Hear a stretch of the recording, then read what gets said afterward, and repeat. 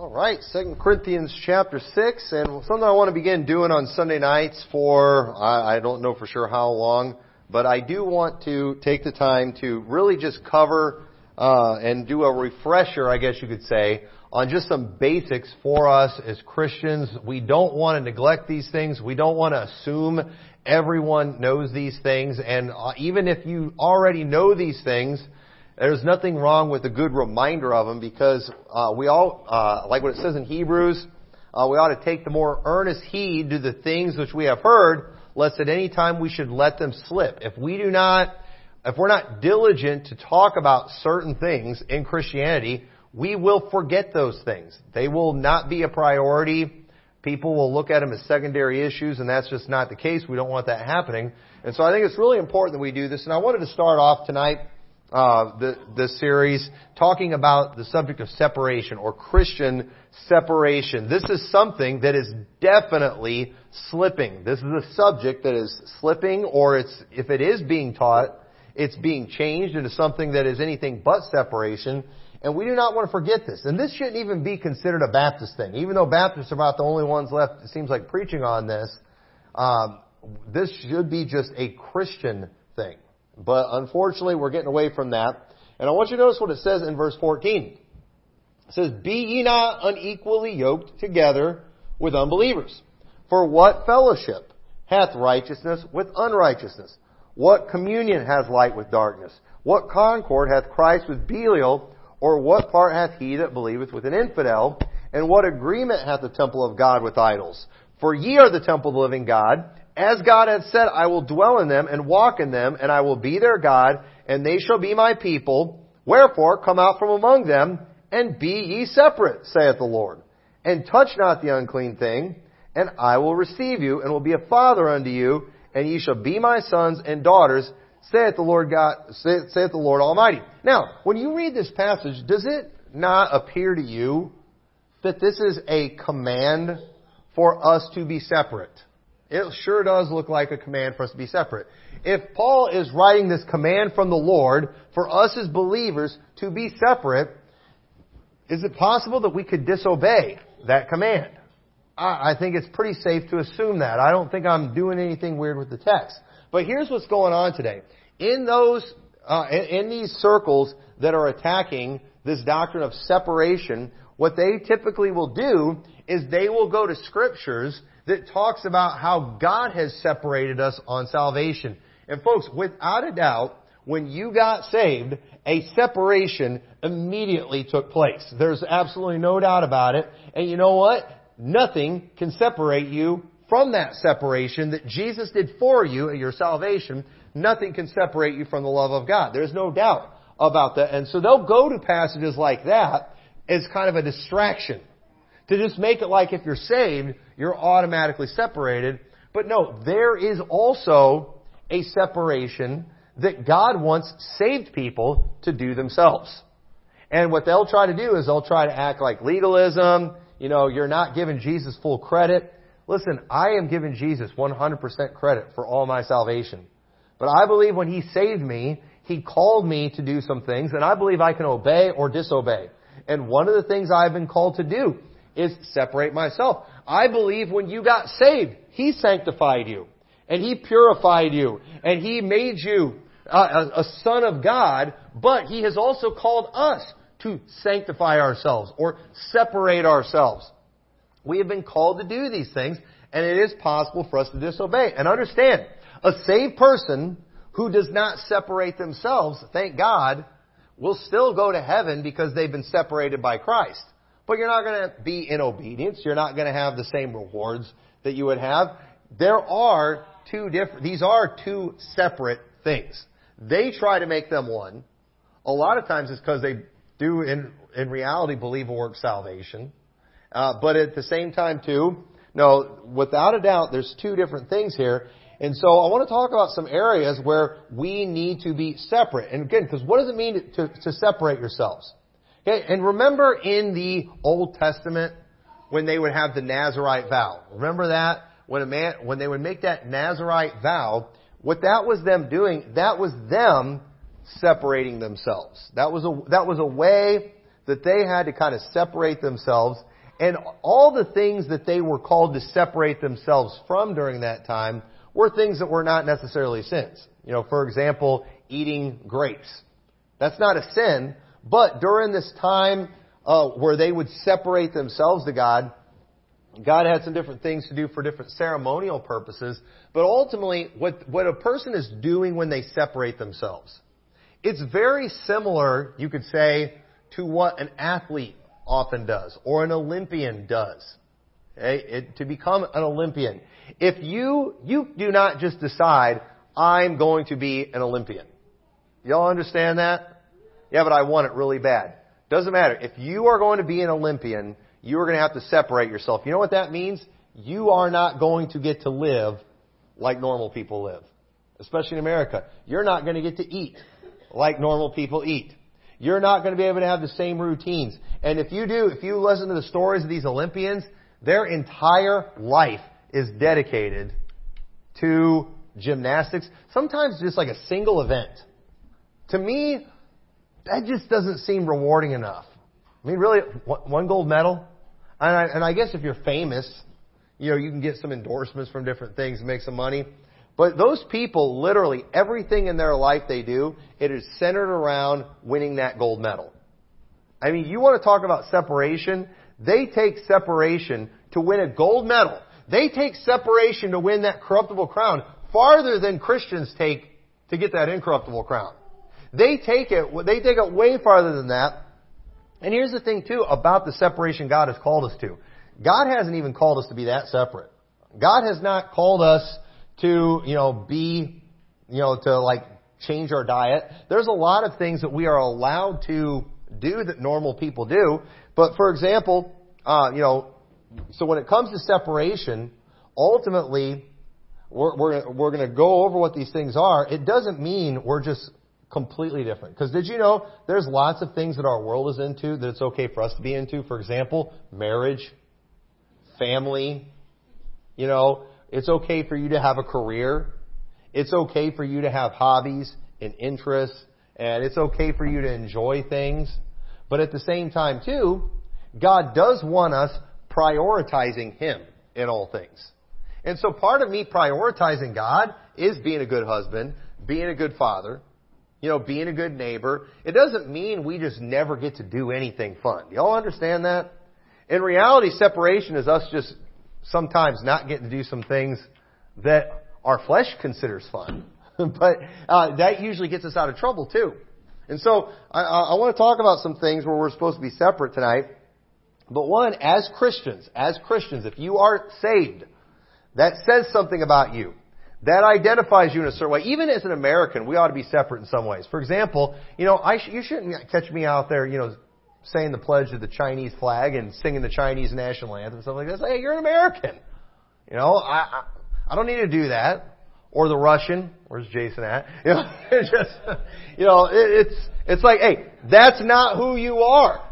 Okay? But when you're a Christian, there are things that God expects that He has called us to do.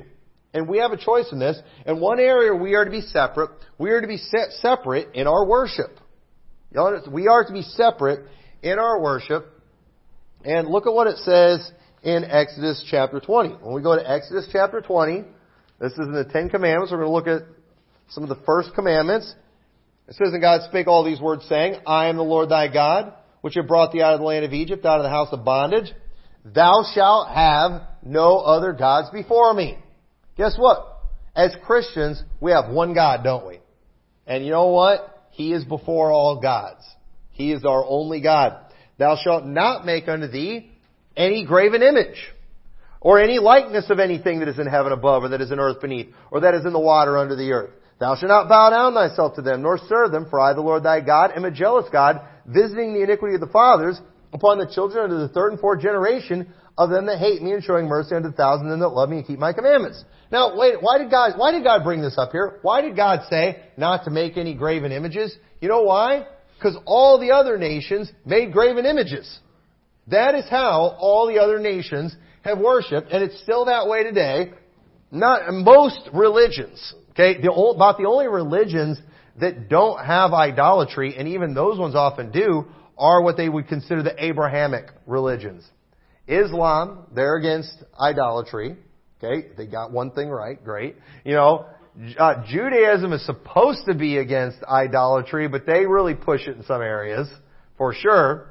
And Christians. Now, if you count Catholics, that's the biggest joke in the world because they're as idolatrous as you can get. But true Christianity does not bow down to idols. They do not worship idols. That is what the heathen did. That is what the pagans did. Christians are not to bow down to idols. And God told them when God brought them out of Egypt, a land that, guess what? They served idols in that land. That was how they worshiped. That's how they practiced. God told Israel, you don't do that. And understand too, idolatry was kind of in their history. Abraham was from an idolatrous people. And even when Jacob left Laban, what did his wife had stolen idols out of her father's house. What in the world's going on there? They shouldn't be having idols in there. And then it was something that they dealt with, and Israel brought idolatry in all the time. You say, why was idolatry such a big problem? Because it was the problem in the culture surrounding them. And God wanted them to be separate from that, and idolatry was huge. And so, in America today, idolatry is still very common. It is. There's a lot of idolatry still in our country. But understand, God wants our worship to be different. And when our worship looks like the heathen, the pagans, when we look like the world in our worship, when we practice the same things, we shouldn't have the same music in our church that they have in the nightclubs. We shouldn't have the same clothing that they have when they're out partying and all that stuff. There should be a difference in our worship. We've got too many churches that are trying to figure out how can we make the world more comfortable.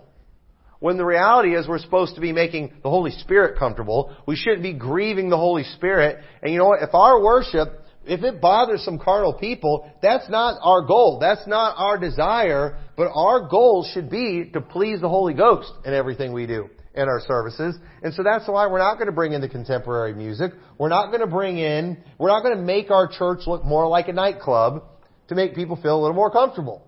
We're not going to do that. We are to be separate in our worship. God doesn't want us being like the world. Remember what Jesus said too about your prayers. Don't use vain repetitions as the heathen do.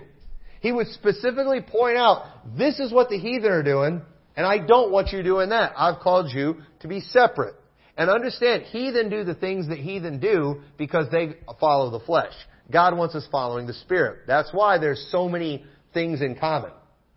And, in the world, the ecumenical world, they love all those things we have in common. Let's focus on these things that bring us together. No, because that's called the flesh. We're supposed to focus on the Spirit, and He has called us to be separate. He has called us to be different. In 1 Corinthians 6, verse 17, says, wherefore come out from among them, and be ye separate, saith the Lord, and touch not the unclean... Or that's what we read before. No, verse 19. I was in 2 Corinthians. What? Know ye not that your body is the temple of the Holy Ghost which is in you, which ye have of God, and ye are not your own? For ye are bought with a price. Therefore glorify God in your body and in your spirit, which are God's.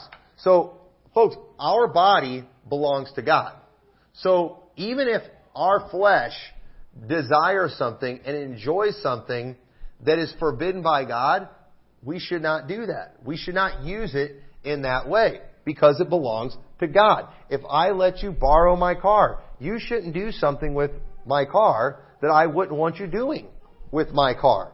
And if we understand we have been bought with a price and our body belongs to God, we should not be doing things that God has told us not to do with our body. We are to be separate. We belong to Him. We need to act like it. Did you know that married ladies ought to act different than single ladies? You know why? Because married ladies, you belong to a husband. And married men ought, I don't mind seeing, single guys pursue single ladies. I mean, that's just kind of what you're supposed to do. You see a pretty girl, you ought to be going and trying to see if there's a connection and talking to her and all that kind of stuff. But after you get married, you're done with that. Once you get married, you know what you did when you got married? You separated yourselves from all other women. And so you might have had a habit before, whenever a new girl came to church, to go meet her, get her name, try to find, see if there was a connection. After you get married, there's no reason to do that. Absolutely no reason to. You don't need to see if you have a connection with that woman, because you are separate. You have been separated to your wife, and you need to act like it. You belong to her, she belongs to you, and you need to act that way. And understand, we belong to God, and we need to act like it. And our worship ought to be worship that goes along with the Scriptures, that does not grieve the Holy Spirit. We belong to Him. We are also to be separate in our works. Okay? And listen, we are not saved by good works. We'll go ahead and turn over to Ephesians chapter 2, where it tells us that we are not saved by our works. That is very clear. We did not do any work that just caused God to look at us and be like, man, I'm saving you. There's absolutely not. There's no way that's in the Bible. But yet it says, for by grace are you saved through faith, that not of yourselves, it is a gift of God, not of works, lest any man should boast. For we are His workmanship, created in Christ Jesus, unto good works, which God hath before ordained that we should walk in them. And notice, God ordained, what was it that God ordained? That those of us who are saved walk in those good works. Versus what we see in verse 1, where it says, and you hath He quickened who are dead in trespasses and sins, wherein in time past ye walked according to the course of this world, according to the prince of the power of the air, the spirit that now worketh in the children of disobedience. Again, you want to know why the world has so much in common? Because they're made out of the same flesh. They're dead in their trespasses and sins, and there is a common course of the world. You've got the trendies today. They all of a sudden they start playing dumb when you talk about being worldly. Like, oh, well, what does that even mean? And then if a preacher gets up and he describes the way people are today, the way things are today, oh, show me that in the King James Bible. Well, here's the thing. Worldliness manifests itself in different ways throughout different times. But here's at the end of the day, to sum it all up, if the world's all doing it, it's probably not good. You know why? Because they're dead in their trespasses and sins. And so when Christians are literally, using music that those who are dead in their trespasses and sins love, when they are like on the number one charts, the best-selling songs and all that kind of stuff, and Christians are using that type of thing in their worship, I think it's safe to say they're worldly. I can't show you what music beat is worldly. I can't show. There's dancing in the Bible. There's good dancing in the Bible. But the dancing that people are bringing in churches today, it looks a little too much like dancing that you see out of the dance halls where people are drinking. It looks a little too much like that. It doesn't look like what I see in the Bible. And I'm not going to preach my message on dancing. I've covered that before in the past. But at the same time, it looks a little too much like what our wicked world is doing. We've been called to be separate. We've been called not by, and so we didn't get saved by our works, but we've been saved unto good works. Now that we're saved, God has a plan for us, and that is to do some good works. There's also some things that we should not do. Ephesians chapter 5. And this is when they want to start calling you a legalist. Okay? And that's absolutely ridiculous. And again, they call us legalists because they can't find a word in the Bible to nail us with. So they gotta come up with another word, and then again, you come up with your own word, you can attach whatever you want to it. And they've expanded the term legalism and what it means, because real legalism, work salvation, okay, that does not fit any Baptists. It doesn't. So they've expanded the meaning of that. And that's just anyone who preaches any kind of rules, even after you're saved, is a legalist. No, you know what? Find something in the Bible to nail me with. Find a Bible word to nail me with. They can't do it.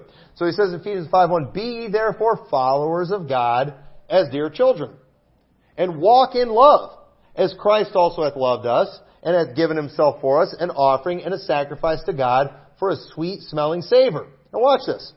But fornication. Hey, why does God bring that up? You want to know what a universal problem is in our world? Fornication. You know why? It's just That is what people who are dead in their trespasses and sins do. That is a work of the flesh.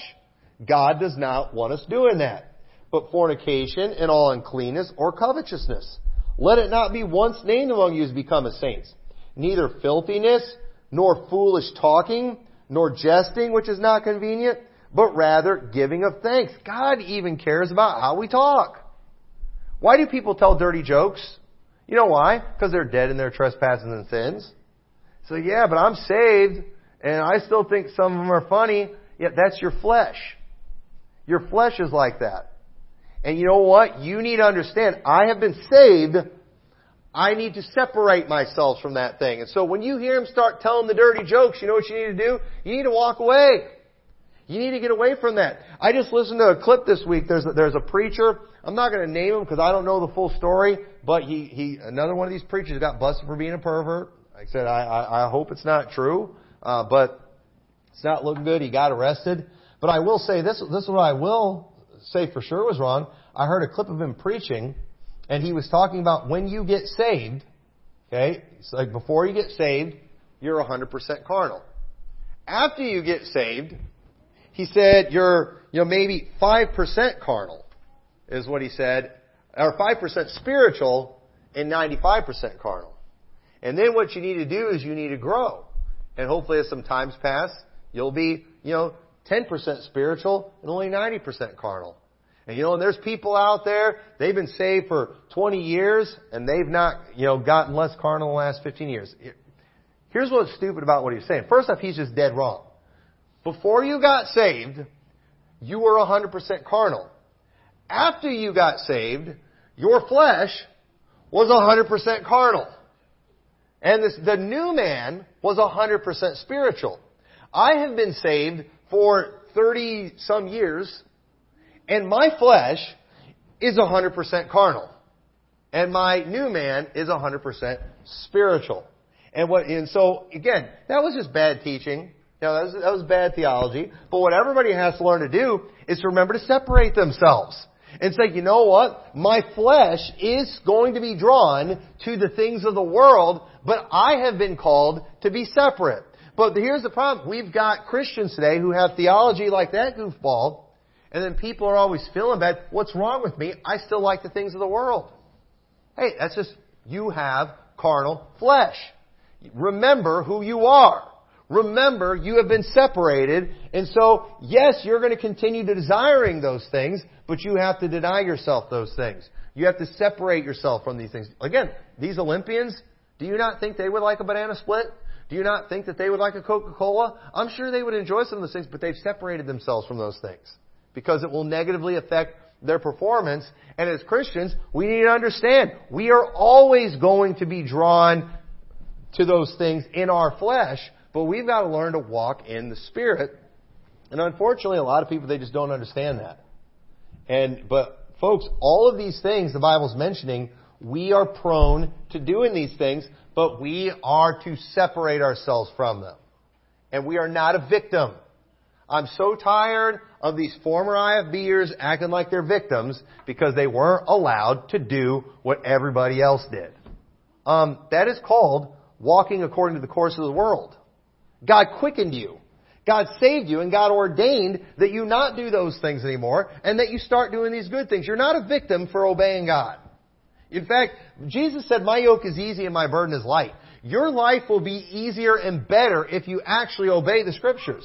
But you know what I think the problem is with a lot of these people? I do think a lot of these people are in fact lost. And can you imagine trying to live like a Christian while you're lost?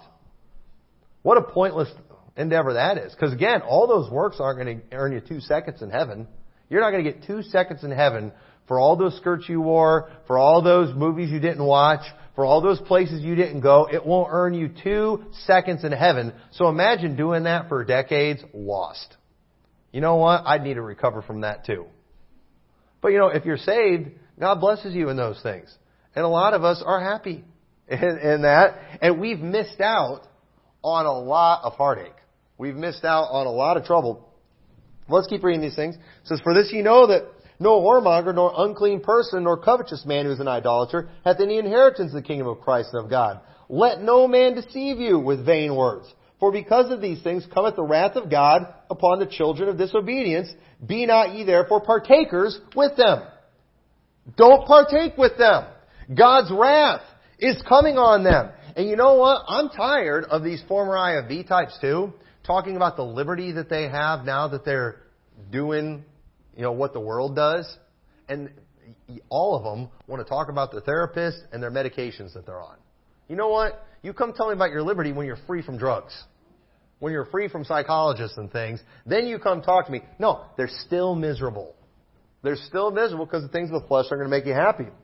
So he says, for ye were sometimes darkness, but now are ye children, or are ye light in the Lord. Walk as children of light. That sounds like a command right there. That sounds like a command. It sounds like there's a way that children of light walk, and there's a way children of darkness walk. Well, what is that way? What is our world doing? What is our world promoting? What are we seeing on television? How are they dressing? How are they acting? How are they talking? We are to be separate from that, and so we're not going to go along with every little thing. Again, there's some things that aren't necessarily sinful, but it's all about, these things, though, they reveal where our hearts are, where our eyes are, what we're watching, and we need to be careful. So we ought to be separate. We ought to be separate in our words. Colossians chapter 3. Turn over to Colossians chapter 3. In verse 1, if ye be then risen with Christ, if ye did be risen with Christ, if you're saved, seek those things which are above, where Christ sitteth on the right hand of God. Set your affection on things above, not on things of earth. You have to set your affection there. You have to do that. Oh, I still like that old stuff. Yeah, your old man likes the old stuff. You need to start focusing on the new man and work on getting your desire to be towards heavenly things. It says, for ye are dead, and your life is hid with Christ in God. When Christ, who is our life, shall appear, then shall we also appear with him in glory. Mortify, therefore, your members which are upon the earth. Fornication, uncleanness, inordinate affection, evil concupiscence, and covetousness, which is idolatry, for which things' sake the wrath of God cometh on the children of disobedience, in the which ye walked sometime when ye lived in them. He's saying the same thing he said in Ephesians. He preached this in all the churches. But now, ye put off all these: anger, wrath, malice, blasphemy, filthy communication out of your mouth. Lie not one to another, seeing ye have put off the old man with his deeds, and have put on the new man, which is renewed in knowledge after the image of him that created him. God does not want us doing the filthy communication. Oh, you need to define filthy communication for me. Just what is the world talking about? What does the world say when they get angry? That's how do you learn what the bad words are? Just go work in a factory for a week, and you'll figure them out real quick. They don't typically say pleasant things when they're angry. They don't say. Folks, I just listened to a woman drop the F-bomb to her 5-year-old kid walking through Walmart loudly.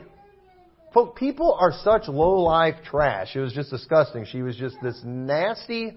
I will not give all the descriptions of her, but she was exactly the type of person you would picture dropping an F-bomb on her 5-year-old kid in the middle of Walmart.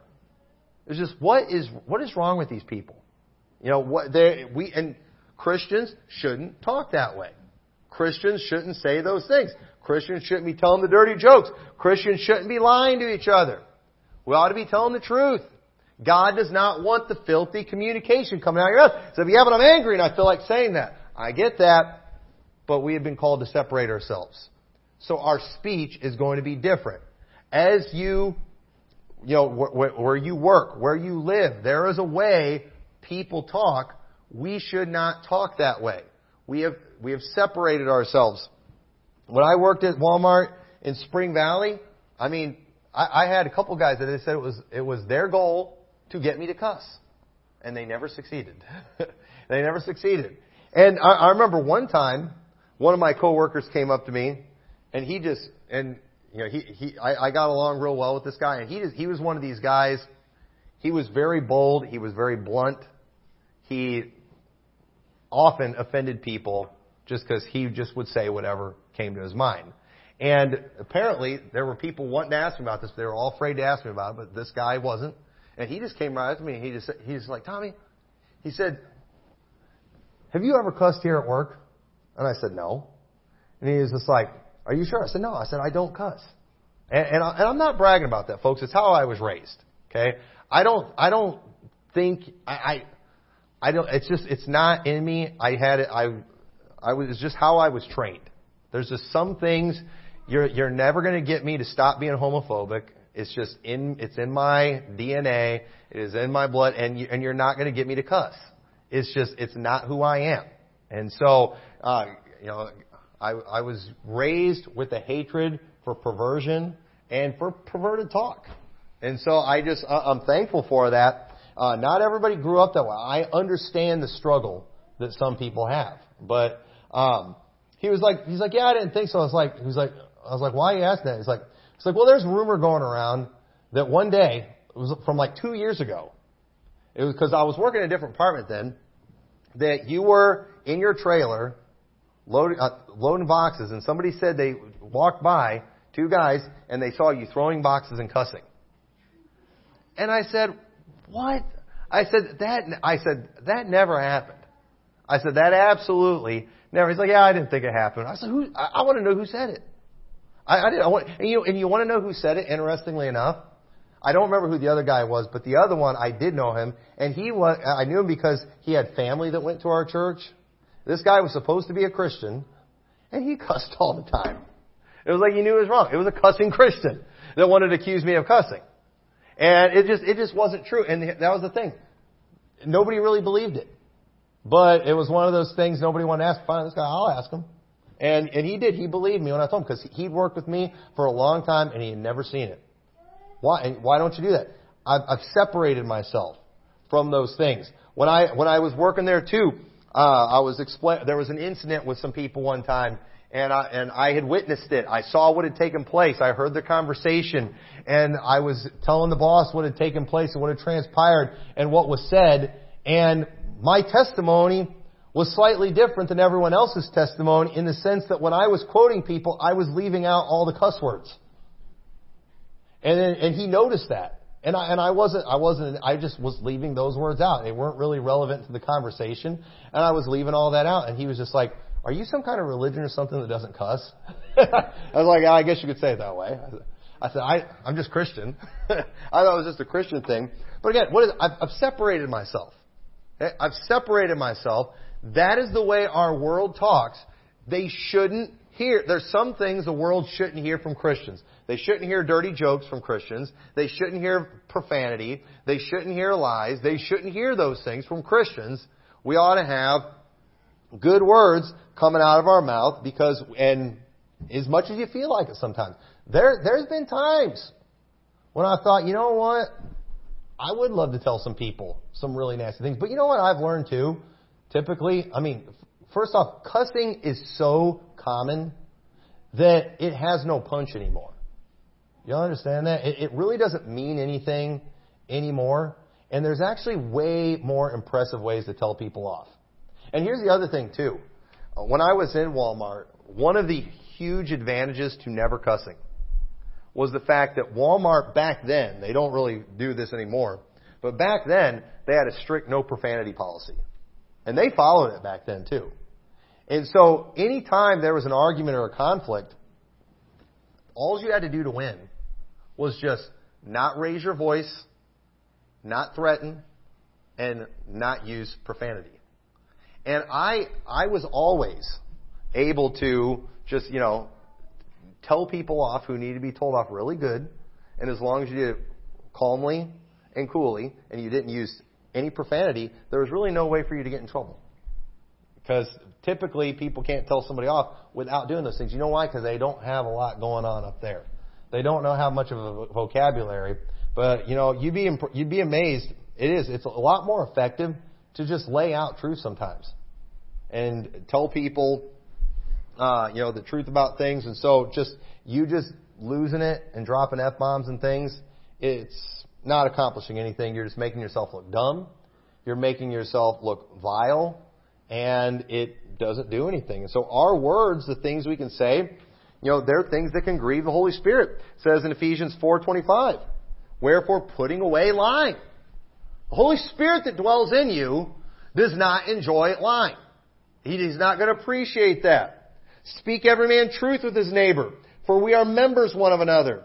Be ye angry and sin not. Let not the sun go down upon your wrath, neither give place to the devil. Let him that stole steal no more, but rather let him labor, working with his hands, the things which are good, that he may have to give to him that needeth.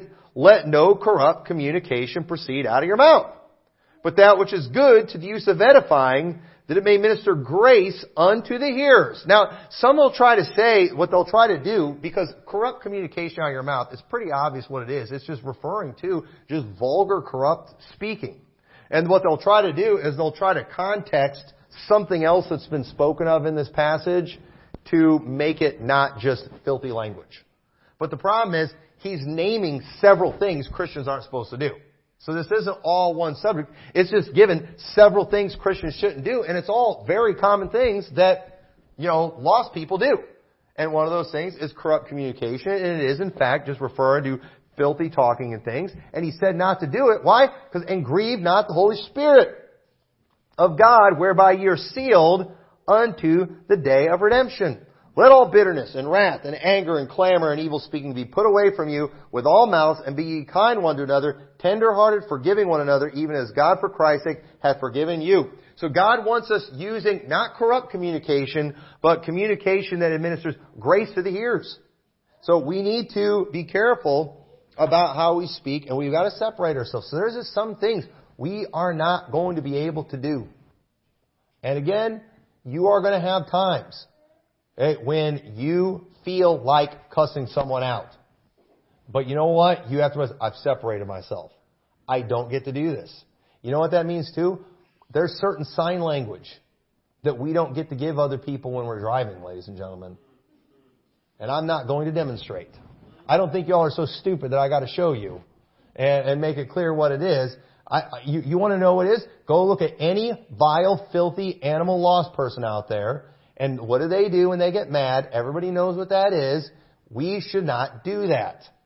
I have observed, and even recently, some Christian kid that grew up in church posting a picture of him. That ticked me off. Hey, when I see Christians doing vulgar stuff like that, it ticks me. Show me in the Bible where we can't put our hand in that shape. Are you kidding me? So everybody knows how wrong that stuff is. It's absolutely disgusting. We have been called to be separate. You are not separate. You are not separate. So you're going to have to figure out something else. Just do something like that. When somebody cuts you off, all right? They won't know what to do with that. Everybody does the other thing. Come up with something creative, at least. Do something that confuses them. So they won't know what that means. Just like, that'll freak them out. What did that even mean? What does that mean? I have no idea. But you know what? Somebody cuts you off and you do that to them, you'll probably freak them out pretty good. Did they just cast a spell on me or something? At least get creative. You flip them off or something. They're just going to do it right back to you. And what did you both prove? You both proved you're Neanderthals is what you did. You proved that you're both perverts. That's all you accomplished when you did that. So we've got to be separate in these things. We need to be separate in our wardrobe. This is where the Baptists always get in trouble when they talk about this. Listen, if we claim, turn to 1 Timothy chapter 2. Let me read this first. 1 Timothy chapter 2. I want to quickly hit this.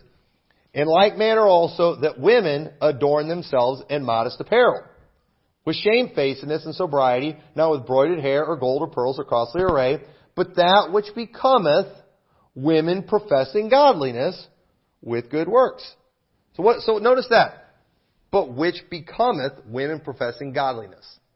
If you profess to be godly, if you profess to be a Christian, if you profess to be a child of God, you ought to look like it. What does that look like? Does it look like the women in Hollywood? Does it look like the women in the magazines? Does it look like the influencers like we were talking about on Instagram and things? What does that look like?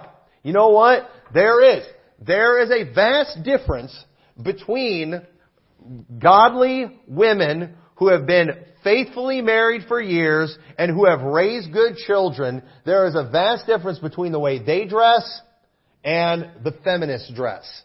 There is a huge difference between that. You can tell. You go find me the lady who has been faithfully serving the Lord, faithful to her husband, who has faithfully raised children, and go look and see how she dresses. See how she conducts herself. See how she does her hair. You follow her example. But you know what? We don't have people following examples like them. We have them following the Ellen DeGeneres. We have them following the, I don't know, who are the big actresses? The Taylor Swifts. People like that. These are not people we ought to be following. No, women ought to dress in a way that becomes women professing godliness. And so, and do I need to preach a whole message, giving demonstrations and all that kind of stuff? Again, basically to sum it all up, women should look like women. Men should look like men. There should be, ladies, you should not dress in a sensual way. You should be modest in your apparel. We see that calling on women. We're not to be sensual in our clothing, and don't even try to tell me the women of our world today are not dressing in a sensual way.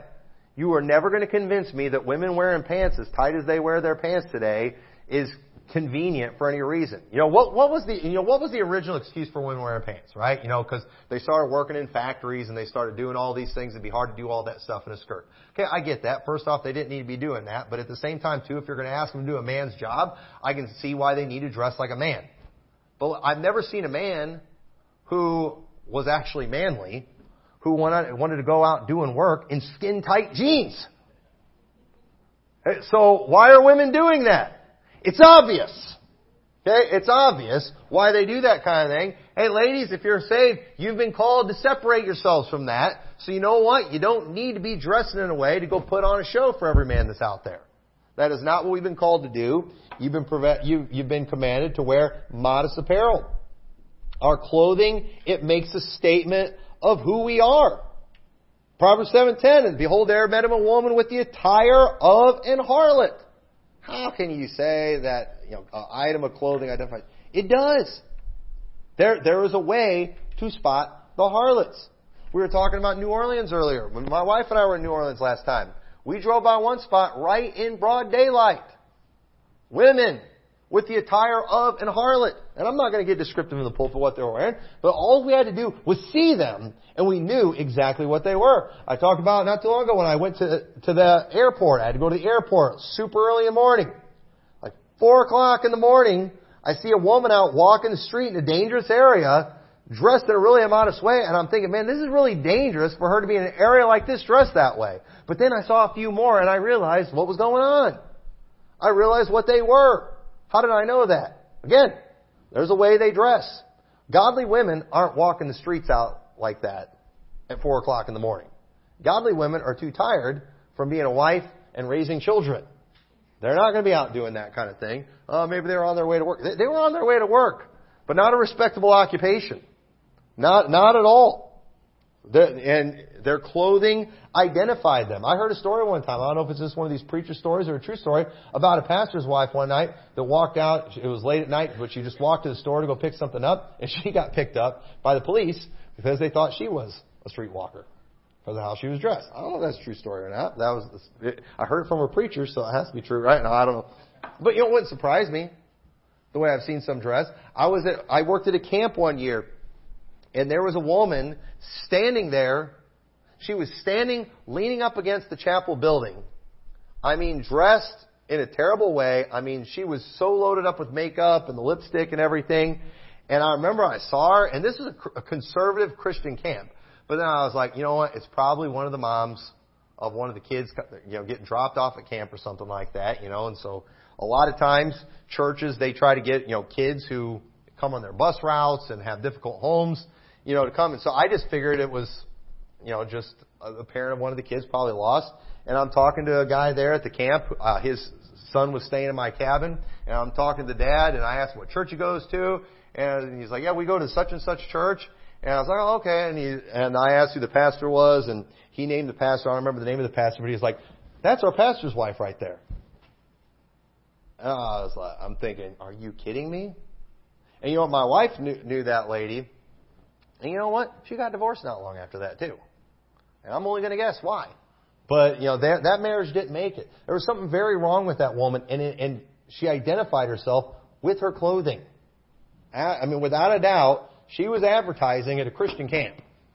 The way she was dressing, and that's wrong. Our clothing is a testimony to others. I'm not going to take time. 1 Kings. Remember when the Queen of Sheba, when she came and she saw Solomon and his kingdom and his servants, one of the things that she commented on was their apparel. The way they were dressed. It said something to her. It meant something to her. And as Christians, we're not supposed to be trying to blend in with this world. That's not what God wants. It's not what we've been called to do. We ought to be separate in our wardrobe. And I'm skipping a lot of the scriptures I have on that. We ought to be, lastly, real quick, we ought to be separate in our walk. And so, what does that mean? Again, our walk. That is our lifestyle. That is our motivations, our goals. Obviously, again, we as Christians, we have even been called to do some of the things that our world does. To be husbands, fathers, we have families, we work jobs, we have occupations. But at the end of the day, our ultimate goal is pleasing God. When it comes to those worldly things that we do that aren't sinful, like having families, being a husband, we put God first in all those things. Okay, we have marriages, our world has marriages. We have children, our world has children. But because I'm separate, I'm going to have my marriage the way God said. Meaning the husband's the head of the home and wives submit to the husbands. Where the world says, you both have equal say. Well, that's what the world does. We're separate. We do it the way God says. Our world has children, but our world says, use psychology and timeouts and all these other things, where, the Bible says, give them a good old-fashioned spanking, right? And, and we're gonna follow those things. We're gonna do the things that God said. Why? Because we are separated, and so we're not going along with all the worldly wisdom that, by the way, is failing miserably. Just absolutely failing. We're gonna do what God said to do, and far more important than our separation on the outside is our separation on the inside. And look what it says in 1 Peter 3, talking about women's apparel again, whose adorning, let it not be that outward adorning of plaiting of the hair and of wearing of the gold or the putting on of apparel, but let it be the hidden man of the heart in that which is not corruptible, even the ornament of a meek and quiet spirit, which is in the sight of God of great price. Notice what he's saying right here, that what's really important is that hidden man, that of the heart. It's how we are in our hearts. And let me tell you something. A lot of people have figured out how to dress like a Baptist, how to talk like a Baptist, how to act like a Baptist. But let me tell you, it is not who they are on the inside. And you know what? As soon as those people get mad at the Baptist, they get mad at the church that they're in, you know what they do? They leave and they shed every bit of that stuff. And I find that revolting and disappointing and sad when as soon as people leave a Baptist church, all of a sudden the dress immediately changes, the talk immediately. It's like, did you ever believe this? You know what? If people are going to leave our church who acted one way while they're here, I wish they would just have the decency to write out a confession that I was being a fake the whole time. I wish they would say that. But you know what? They don't do that. You know what they do? They just say, I was in a cult. I was being forced into these. Nobody's forced you to do anything. Have we done a clothing check at anybody's house? Have we told anybody what to do in these things? We've never done any of that. But yet people will walk away and they'll act like that. No, some of us just actually believe this. And so, at the end of the day, if these things aren't in your heart, it's not going to stay on the outside. It needs to be in the heart. And a true walk with God is what God wants the most. God wants, the Bible says in Hebrews 11:5, by faith Enoch was translated that he should not see death and was not found because God had translated him. For before his translation, he had this testimony that he pleased God. The things that Enoch did, he did because he had a walk with God. The things that a lot of Baptists are doing are because they're trying to have a good relationship with other Baptists. And I'm telling you, that's not a good enough motivation.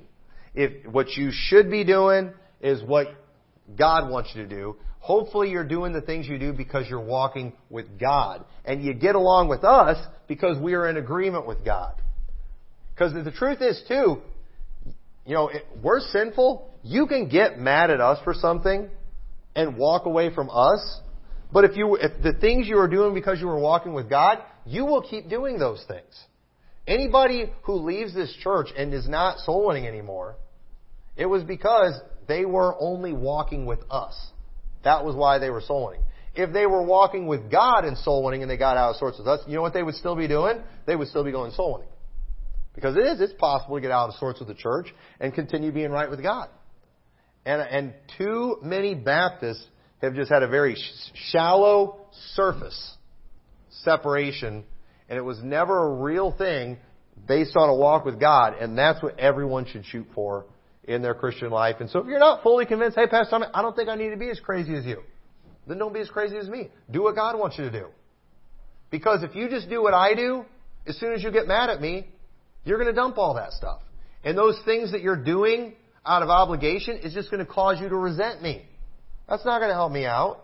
No, you get close to God and you do what God leads you to do. And if God leads you to be as crazy as me, then you'll be doing it because of your walk with God. And then, if me and you ever get out of sorts, you'll keep doing those things. So, with that, though, there's so much more we could say on that, but we'll shut it down there. But let's go ahead and pray. Dear Lord, we thank you so much for this subject, and I pray you'll help us to put it to practice in our life. I pray everyone in here will take the time to think about these things, ponder them, and ask you what you want from them, what they could change, what they could add to their life, what they could remove. And I pray you'll help us to be diligent in these things, and I pray it will be something that we do to please you and not our Baptist brethren. In your name we pray. Amen.